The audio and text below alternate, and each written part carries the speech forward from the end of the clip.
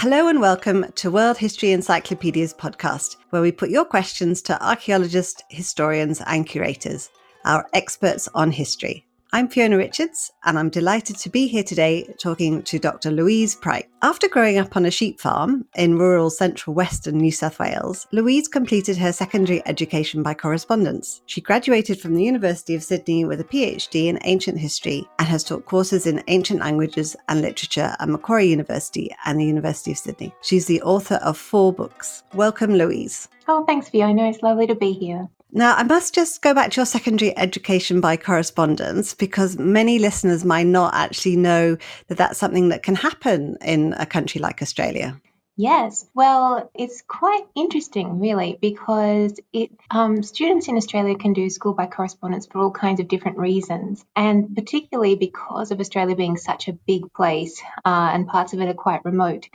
There's something wonderful called the School of the Air, which isn't how I did things. I was on a sheep farm, but I wasn't quite that remote. But the School of the Air tends to look after people that are so remote and sort of, does a lot of bringing in, it used to do a lot of things over the radio where students would learn things by listening to the radio. But now, the internet's come in and that kind of thing. But it just goes to show there's just so many ways to get an education, many different roads up the mountain. And did you always want to be a historian? Well, actually, I wanted to be an astronaut. Excellent. But firstly, maths is never really on my side. But also, I feel like being an astronaut and being an historian are kind of the same thing in a way, because it's all about thinking of the big picture. Like, you're thinking about the world. We are here for such a brief moment. And I just love that sense of perspective that you get from astronomy or from history, where you start looking around and getting this sense of what an amazing world we're in, or universe even. That's fantastic. As you know, at WHE, we love history. That's what we're all about. I love the way you've just described that. I understand that for your research, it was all about ancient literature in the ancient Near East. So where did that come from as well? Oh, I think that came from, I just love stories of any kind. And I love how much stories tell us about being human. And I think that if you study, a lot of my research, I'm quite fortunate to be looking at some of the world's oldest stories that have been written down, like the Epic of Gilgamesh. And that makes me really interested in how people have been using storytelling, the storytelling kind of device, to try and understand the world and our place in it for seemingly as long as we've had civilization. And I would warrant longer than that as well. Fantastic. So in your introduction, I mentioned that you'd written 4 books. Now, there's one on Gilgamesh and Ishtar, who are 2 Mesopotamian characters, shall we say. But the other 2 are on animals. There's the scorpion and also the turtle. So can you tell us why we have 2 animal books in there with the 2 Mesopotamian characters? Well, it's a great question, and one that I feel I often receive from colleagues as well. But for me, I feel like it's all history. There's a world of history out there, and you don't want to just, it's fascinating to learn about human history, but there's so many other animals on the planet that have also had amazing histories. And the turtle book and the scorpion book, they both look at the cultural history of that animal, and so what the animal has meant throughout human history, which I just think is a really fun and informative lens through which to look at at a really wide spectrum of human existence. So yeah, they're pretty fun, and you learn some pretty cool things about animals while you're doing it.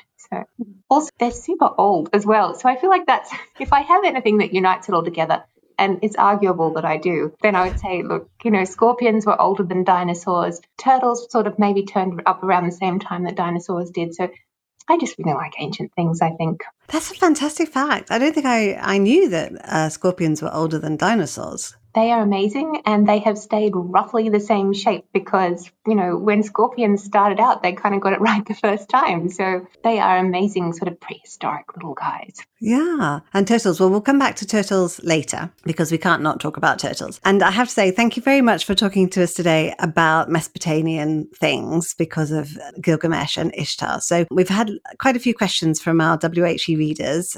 So I shall jump right in with them. And some of them are a bit long, but we'll get through them.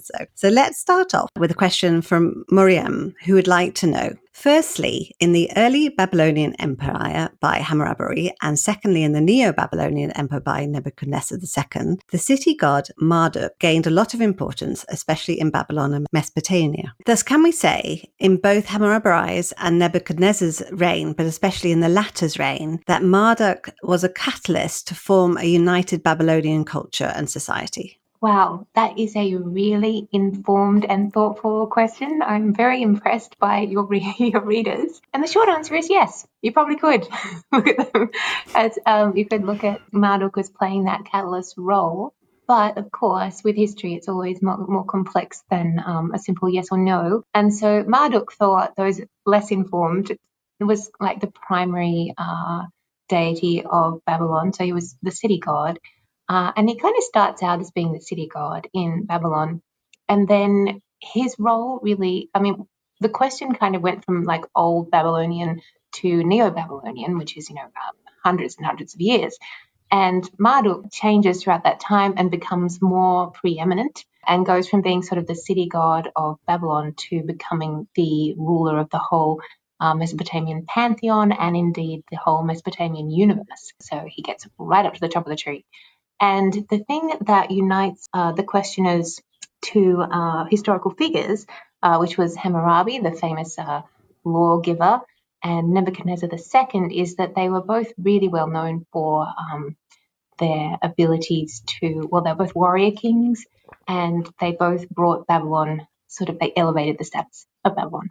And as they did that, Marduk's status was also elevated. And so yes, I think this catalyst idea is a nice fit. Fantastic, thank you. Okay, now we have a question now from Devansh, who is a student in economics and technology in Turkey, and he would like to know, do we actually know that the superpowers that we call myths are really myths, or just because of lack of proofs and evidence we call them myths? I love this question. That's really interesting, and I would love to know the answer to that too. I certainly think that the jury is still out, but what I can say is that if we're talking about Mesopotamia, then what we're looking at usually in Mesopotamian myths are texts or literature that blends together the historical and then the kind of mythical. So you'll have things that are rooted in sort of historical events or even historical persons potentially, but then at the same time, they'll be doing sort of magical things like flying up to heaven on the back of an eagle, which we think is probably the more mythical side of things. But at the same time, I mean, some of the things that are attributed to myth, we've found can actually seem to have quite a good basis in what might be historical fact. And so it really is a question, as your questioner has noted, of not having enough evidence to really know either way. I will say in Mesopotamia as well, we start to see the first, I like the reference to superpowers because we get to see some of the people with the first, in narratives, we start to see people with some of the first superpowers who are sort of comparable to sort of Marvel Avengers. We have Gilgamesh with his super strength, and then we have Lugal Banda, who actually is bestowed with super speed and can kind of, he's like the Flash of ancient Mesopotamia. So, yeah, so it's definitely this idea of being able to transcend the mortal limitations certainly has a very long history in human thought. Fantastic, thank you. Okay, we have one from Karen now, and I think I've read that you're very interested in the flood myths as well. So she has a question which says, regarding world flood myths stroke narratives, what are your favourite theories? How relevant is Pangaea given that so many cultures have their own surprisingly similar flood stories? She writes, I have read very briefly about the thought that human genetics somehow have encoded memories, and she wonders if the flood narrative might in some way be such a thing. What is your opinion, please, Louise? Well, this is kind of a huge question. And again, it's one of those things that we probably don't have a definitive answer for yet. But Karen's definitely right in that we do see a lot of ancient flood narratives in a lot of different cultures. And, so sort of Chinese culture, Greek myth. And then famously, you've got the Gilgamesh flood narrative, which seems to be somehow related to the biblical flood narrative of the book of Genesis. there's a lot of overlap, but there's also a lot of difference between all these different flood narratives. And so I think with the reference to sort of terraforming and how the continents kind of came together, look, I'm not really sure how much evidence we have for what stage in human history certain things might have happened in terms of a flood. But I will say they did find, I think recently, I think it was something like 7,000 years ago, that there seems to have been evidence for sort of silt that might have come from a giant flood that was found in areas that weren't previously considered to have been anywhere near a large body of water. And so I think it's something that people keep finding. But what I will say about this that I think is really interesting is that often what we find in literature is echoes of human experiences, but they've been part of an oral tradition or part of stories that we don't know that have disappeared, that get passed down for such a long time. And then when we receive them, we don't realize there's a historical kernel to them. So this, for example, with in Gilgamesh, book 5, he and Enkidu, his like wild man friend, they get to the forest of cedars and they think the forest of cedars is so beautiful and they admire them, and then they chop them down and they get into a lot of trouble because they're like it's a sacred forest. So deforestation wasn't a good look back then either. And what was really interesting about this was when I was talking about this in publications, I was in touch with a very learned scientific person who said to me, did you know that actually there is evidence of forest clearing in that area from about sort of 9,000 BCE all the way up to around the time that the Gilgamesh stories would have started to have been written down. So it's almost like the Gilgamesh stories are giving an etiology or like an explanation of how those forests ended up being chopped down. And that's something that I didn't know about the stories. I didn't know there could be that historical background. And so I think we've got a lot left to discover. Fantastic. And perhaps now we should just have a quick chat about Gilgamesh because, well, number one question, was he a mythical figure or was he a real person? Nobody's quite sure. And so he does appear on the Sumerian king list, which does have historical kings on it, sort of towards the end. But towards the beginning of it, it's got historical kings, well, presumably historical kings that lived for hundreds of years and are thought to have perhaps been legendary figures or sages or similar. And so where he fits into that, it's hard to tell, but it does seem that if he was a historical figure, he probably would have reigned around the time of sort of, I think it's like 2700 BCE, and then the stories would have evolved from there. Okay, and so tell us a little about the actual Epic of Gilgamesh, because I believe it's the oldest piece of epic world literature. Is that right to say? Well, at least that's, yes, as you say, literature written down. So I mean, many cultures have similarly ancient stories, but the one that we have written down is the Epic of Gilgamesh. And it basically follows the story of the heroic young king Gilgamesh, who starts out as being a tyrant. And he lives in Uruk, and he is basically oppressing all of his subjects. And this isn't really how kingship's meant to work. And so the story of Gilgamesh is basically how not to be a good Mesopotamian king, because he kind of does everything wrong. But the people get fed up with him and they go to the house of the gods and they say, can you fix this, please? And they say, sure. And so they create Enkidu, who is a hairy wild man sidekick. And the two of them go on these fabulous adventures to the Forest of Cedars. And then they get into a fight with the goddess Ishtar. They do battle with the Bull of Heaven, which is this massive bull that we think might be related to the constellation Taurus. And it was meant to be so big that with every snort of its breath, it created these giant sinkholes and people would just fall in. So everything is kind of on a major epic scale in Gilgamesh. Spoiler, Enkidu dies because of some of their transgressions.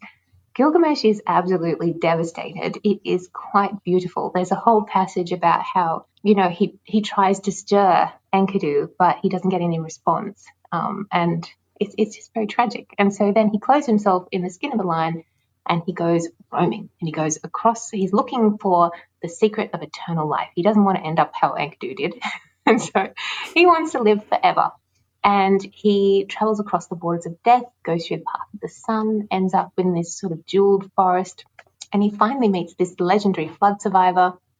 who tells him that actually he doesn't have the secret to eternal life, but he can have the secret to renewed youth, which Gilgamesh takes as a kind of runners-up prize, hangs on to it for about 5 minutes, and then loses it to a snake. And the snake eats this herb of eternal youth, and it sheds its skin and becomes young again. And we think that's kind of an etymology for how snakes shed their skin. But then at the end of this, Gilgamesh goes back home and he looks at the walls of Uruk, and he seems to understand that there's going to be some kind of immortality for him in the works of civilization.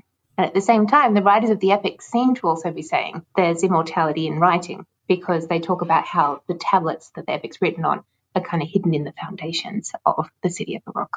Fabulous. So do we actually know who wrote this epic? Well, it looks like it was one of those things that's been handed down in multiple versions, but a very well-known version was sort of around 1200 BCE by Sin Lake Unini, who was kind of a priest and an exorcist and magician. And he is known for pulling together the edition that we call the Standard Babylonian version of the Gilgamesh epic, which is a very important version. It's unusual because a lot of these Mesopotamian works of literature tend to be anonymously written, or if we do get an author, they'll be like a legendary sage or so. There's so many things in the story, aren't there? So the person who wrote it is actually interweaving so many different stories and morals and everything in there, isn't there? So it'd be quite nice to know actually who the person was who wrote it, I think. But we'll never know that. Maybe someone who's listening will one day figure it out. That would be great. Or we could get in our time machine and go back. I'm really keen on time machines, I have to say. Okay, we have a question from Brennan now, who would like to know, why do many ancient religions share the thread of overthrowing the old gods and replacing the pantheon with newer ones? Well, I don't know, but it's a very good question. It is definitely a trend. I mean, Brennan is absolutely right there. And what I think a lot of scholars who sort of pursue this kind of line of inquiry generally focus on either the religious or the political motivations in forming a new pantheon, because obviously in the ancient world, the religious is political and politics is religious.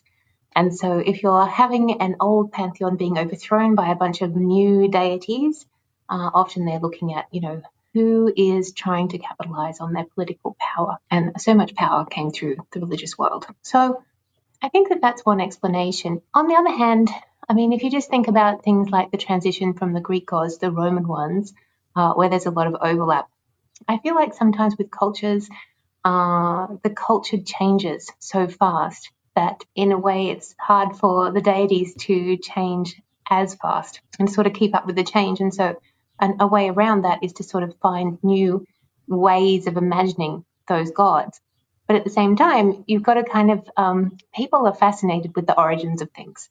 In ancient wisdom literature, we see a lot of focus on creation stories and on how things started, because that's a sign of wisdom. To know how something started is to know it really, really well. And so you're going to need to have these origin stories, and also people are going to remember that there were deities before the ones that you have now. So I feel like these stories of deities being overthrown for a new pantheon, they kind of serve kind of a lot of different purposes. Do you think there might be an element of just simply younger men with new ideas, something like that as well? Yeah, definitely. I mean, I think that religion is always changing to sort of meet new ideas and to meet new circumstances. It can be quite a fluid thing, religion, and gods as well, how they are conceived of. So yes, absolutely. Fantastic, thank you.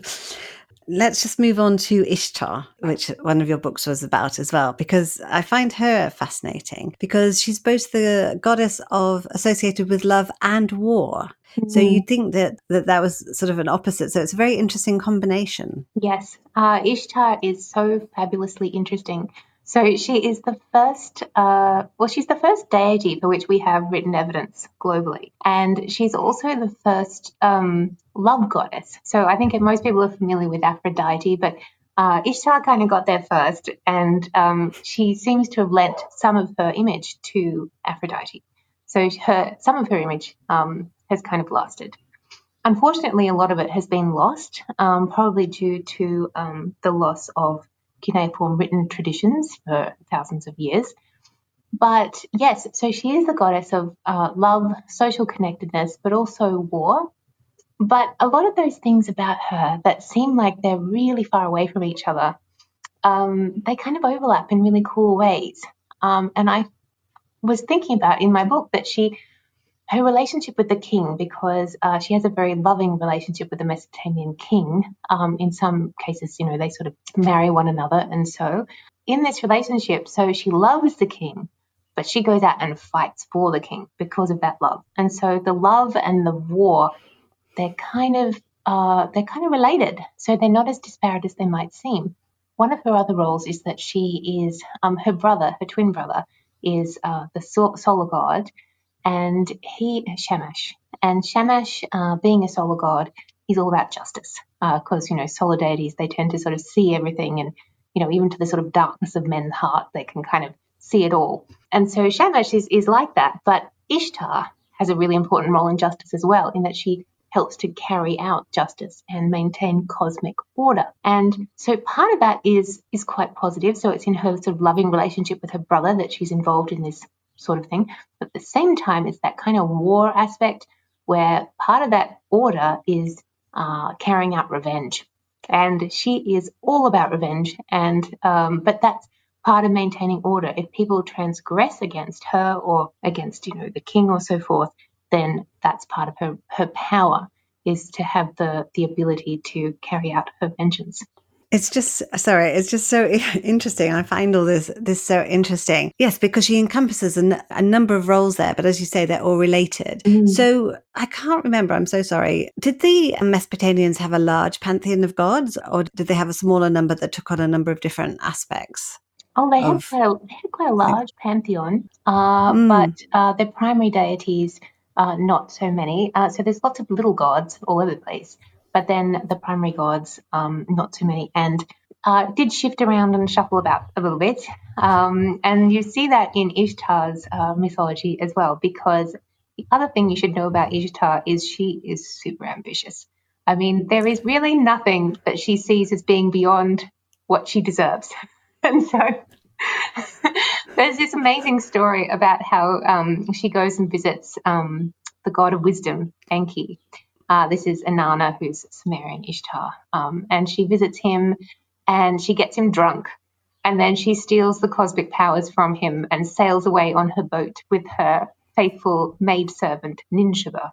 And Enki gets very upset about it and sends all these sea monsters after her to try and stop her, but it's too late. And so she ends up having all the May. And I think it's an etymological story of how those powers were transferred from one city to another. But we see this quite a lot with Ishtar, and she's very handy at, if she ever gets into any trouble, she's very handy at knowing whose door to knock on in order to get back out again. She sounds a fabulous woman. Has she been adopted by feminist writers or thinkers these days? She has been a small amount, but I really feel that there is just a gold mine there with Ishtar for the feminist movement. She has this amazing myth where she is actually the victim of sexual violence. And so a gardener assaults her, and she wakes up and realizes what's happened. And then she realizes what's happened, and she hunts him down. And she sends all these amazing curses out onto the land, and there's like a river of blood. And then I think there's a massive dust storm. And then I think the third curse is actually a traffic jam. But after all of that, she finds him, and then she punishes him horribly. Because, revenge is her thing. Fantastic. So who are the other main deities at this time, along with Ishtar? Well, you often see Enlil as being considered to be sort of the chief of the pantheon. And then later you've got Marduk, who we discussed a little bit earlier. You've got Ea, who's Sumerian Enki, is always around and doing something interesting, who's the god of wisdom. An or Anu, the sky deity, who is Ishtar's father in a lot of myths, and of course you've got Shamash, who's Sumerian Utu, the the solar deity. And obviously I can't forget Ereshkigal, who is Ishtar's sister, who is the queen of the underworld. Okay. I hesitate to tear myself away from these wonderful figures, but we should probably just go back to another reader question that we have, which is an interesting one because I know that you've written about how modern comics keep myths alive, which I think is really fantastic. But we have a question from Neil. He asks, what do historians think of video game companies like Creative Assembly with their Total War series, Paradox with their unique historical grand strategy titles, and Ubisoft with its open world Assassin's Creed games and its Discovery Tours, and how video games are investing back into the historical academic community? Wow. Look, I can't speak for all historians, but this historian thinks that these things are fabulous because I feel like video games give us such a potential to look at the historical world in a different way and to engage with it in a different way. So your reader was talking about the Total War series, and I think there's a Total War Rome that has been extremely popular in that it gives that sense for the person who's playing it of being really immersed in the history. Of course, there's always going to be people who say, look, these things need to be more historical, they're not historical enough. Sometimes you'll see figures getting conflated or things not following exactly the timeline or being exactly historically accurate. However, I will say that from teaching, one of the things that I love about teaching is that when you meet people who are passionate about the historical world and you talk to them about it, often that passion could be sparked by something as simple as having watched a movie that they loved as a child that, showed them the Spartans at war, or, a game that they played that led them on to want to find out more. And so I feel like these things have such a huge potential to really feed our curiosity about what happened before. I agree. Tell me more a little bit of the modern comics keeping ancient myths alive. Oh, well, I think that is super fascinating because some of these comic book writers, or at least all of the ones that I've come across, are so they're so informed about the things that they're writing about.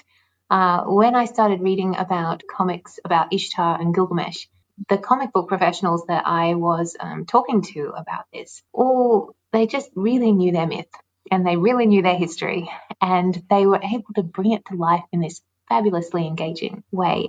And I really feel that, particularly for the field of Mesopotamia, because it is a tiny little field and often be overlooked, I feel that if you can introduce people in an appealing way to this world, then I feel like that just benefits everyone. And at the same time, I feel like it gives the comic professionals lots of really fertile ground to write about. And you can see that with Gilgamesh, because we were talking about him before, about how, he has this sort of wild man sidekick Enkidu, and they have an epic romance.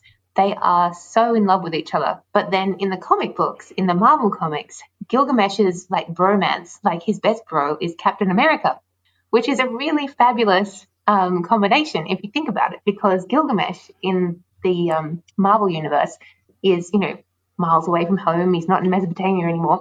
And Captain America is also disjointed from the time that he belongs in. He's sort of been brought into the future. And so they're just really well suited. And it's a really clever way of talking about their characters and their identity by kind of juxtaposing it with this history and myth. So have they, in fact, the modern comics actually taken most of the characters, you think, from historical figures? Well, I'm sure they've come up with some of their own, but at the same time, it's hard to think of pretty much any character from the ancient world that hasn't at some point fueled some sort of comic book engagement. Living in Australia, there are some amazing, Indigenous heroes in the sort of, superhero world now, which is wonderful. So, yeah, they're prolific. Fantastic. And also, this is just on the same theme. Can video games present history in a better light, perhaps than the Hollywood epic, which is now presumed to be defunct in showing historical periods at all? Wow, that's a bit of a scathing indictment of, of the film industry. Look, I really think it depends, doesn't it? I mean, it really depends on the quality of the video game, and it depends on the quality of the film. But I am intrigued. I haven't played enough historical video games to know whether being actually immersed as a player in the game would give you a totally different perspective than sort of more passively sitting and watching a film. So I do think there's huge potential there, and it's an interesting question. But, I mean, Gilgamesh is going to be one of Marvel's new Avengers in the film that comes out. I think it's this year or next year. So, maybe there's hope for the film industry. I didn't know that, actually. So is he a new character that they're introducing? Yes, I think new, as in. Yes, new but old.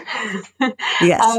Yes, he's one of the Eternals, so he's going to be in the one. I think Angelina Jolie is in it. I'm not sure who's playing Gilgamesh, but it's very exciting. Your most recent book is about turtles, and we mentioned them earlier. So can you tell us a little bit more about them, perhaps? Okay, so turtles, wow, they're kind of amazing. There are a lot of different kinds of turtles in the world. So there's 361 known species of turtle out there at the moment. When I wrote the book, which wasn't that long ago, there were only 357 of which we knew. So it's really interesting to see how that field is just so dynamic and constantly evolving.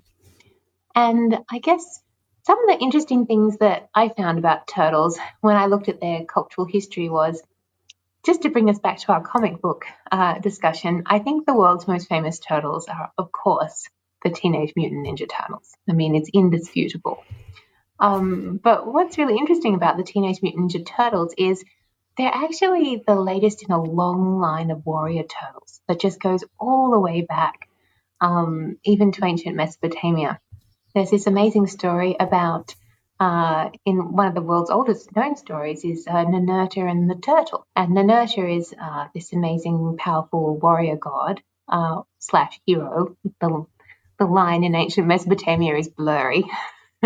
But he is sent on this amazing quest because the Tablet of Destiny has been stolen by the Anzud bird, which is this giant bird that's sometimes also translated as the Thunderbird, which I actually really prefer to Anzud bird because it just sounds really exciting. But anyway, Anzud is probably more correct.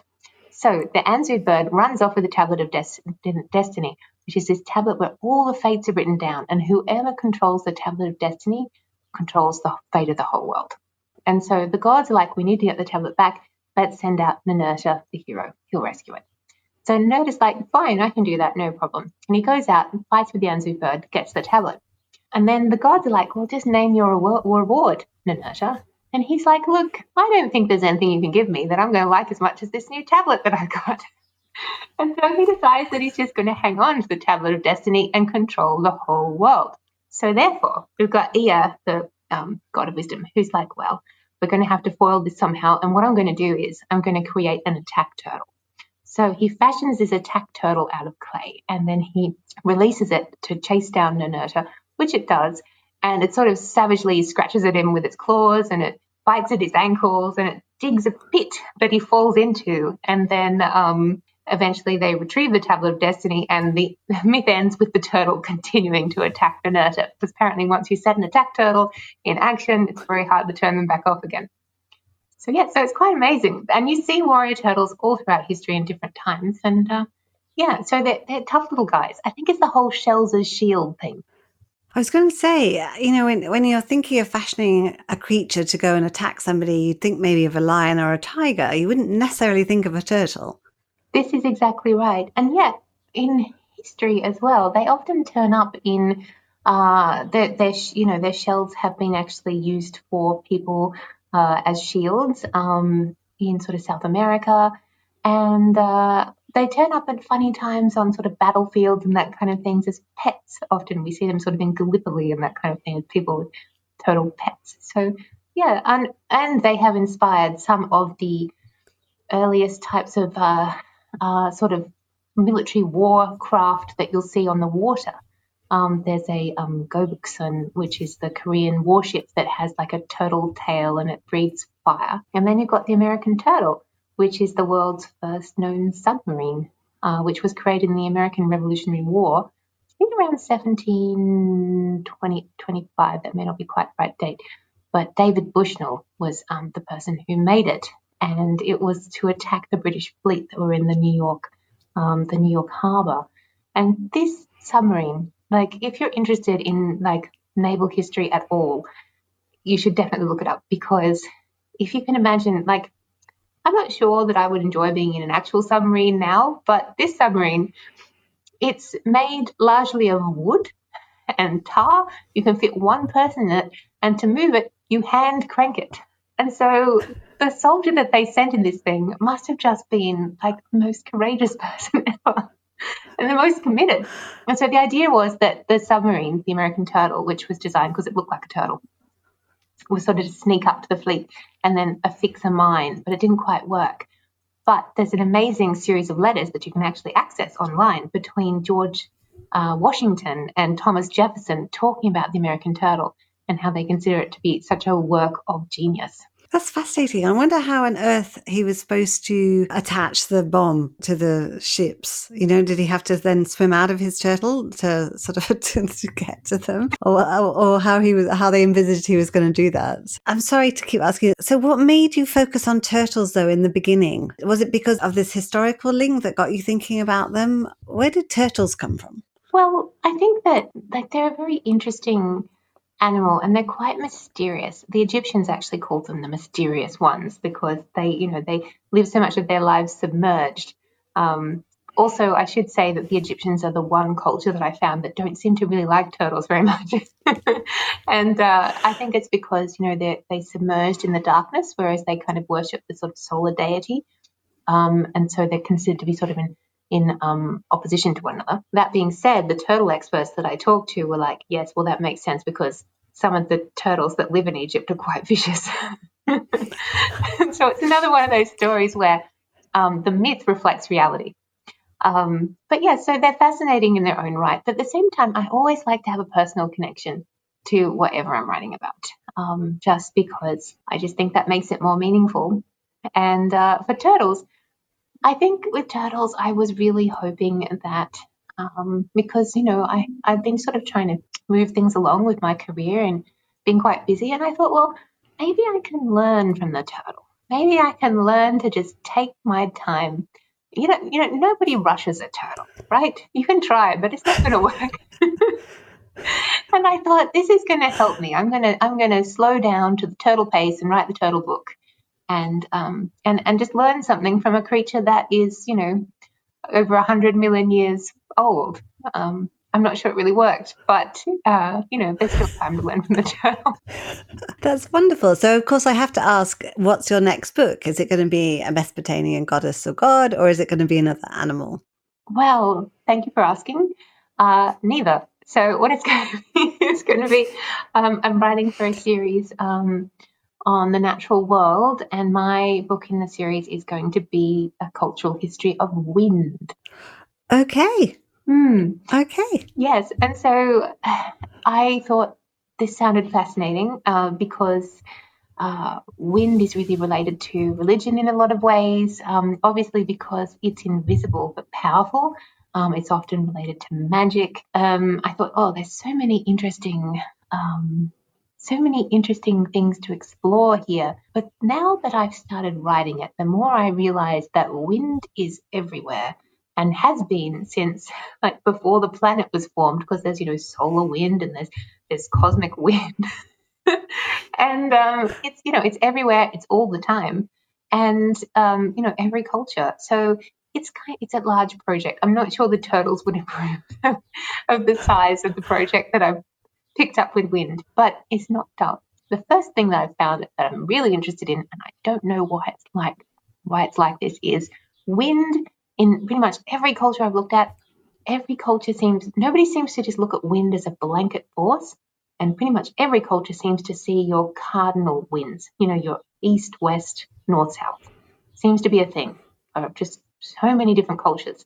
And you wonder why. Why is that such a part of our, human concept of nature, that winds come from four directions? Do you think it might be because, and this is off the top of my head and I have no idea about these sort of things, but winds coming from different directions bring different things, like often from the south, would I be right in saying that they were warm? And then if they're coming from a certain direction, they might be coming from the sea. Do you know what I mean? So I wonder if it's because the different winds have different personalities, shall we Yes. say, or different characteristics. Yes, I think that's exactly right. And that's what you do see in the myths, totally, is that the myths of different winds reflect different characters for those winds. And often there's some overlap between different cultures of how they'll characterize a particular wind. For example, the east wind, usually, like for example, in the Hebrew Bible, the east wind and in Mesopotamia, they're both considered to be quite a difficult wind to get along with.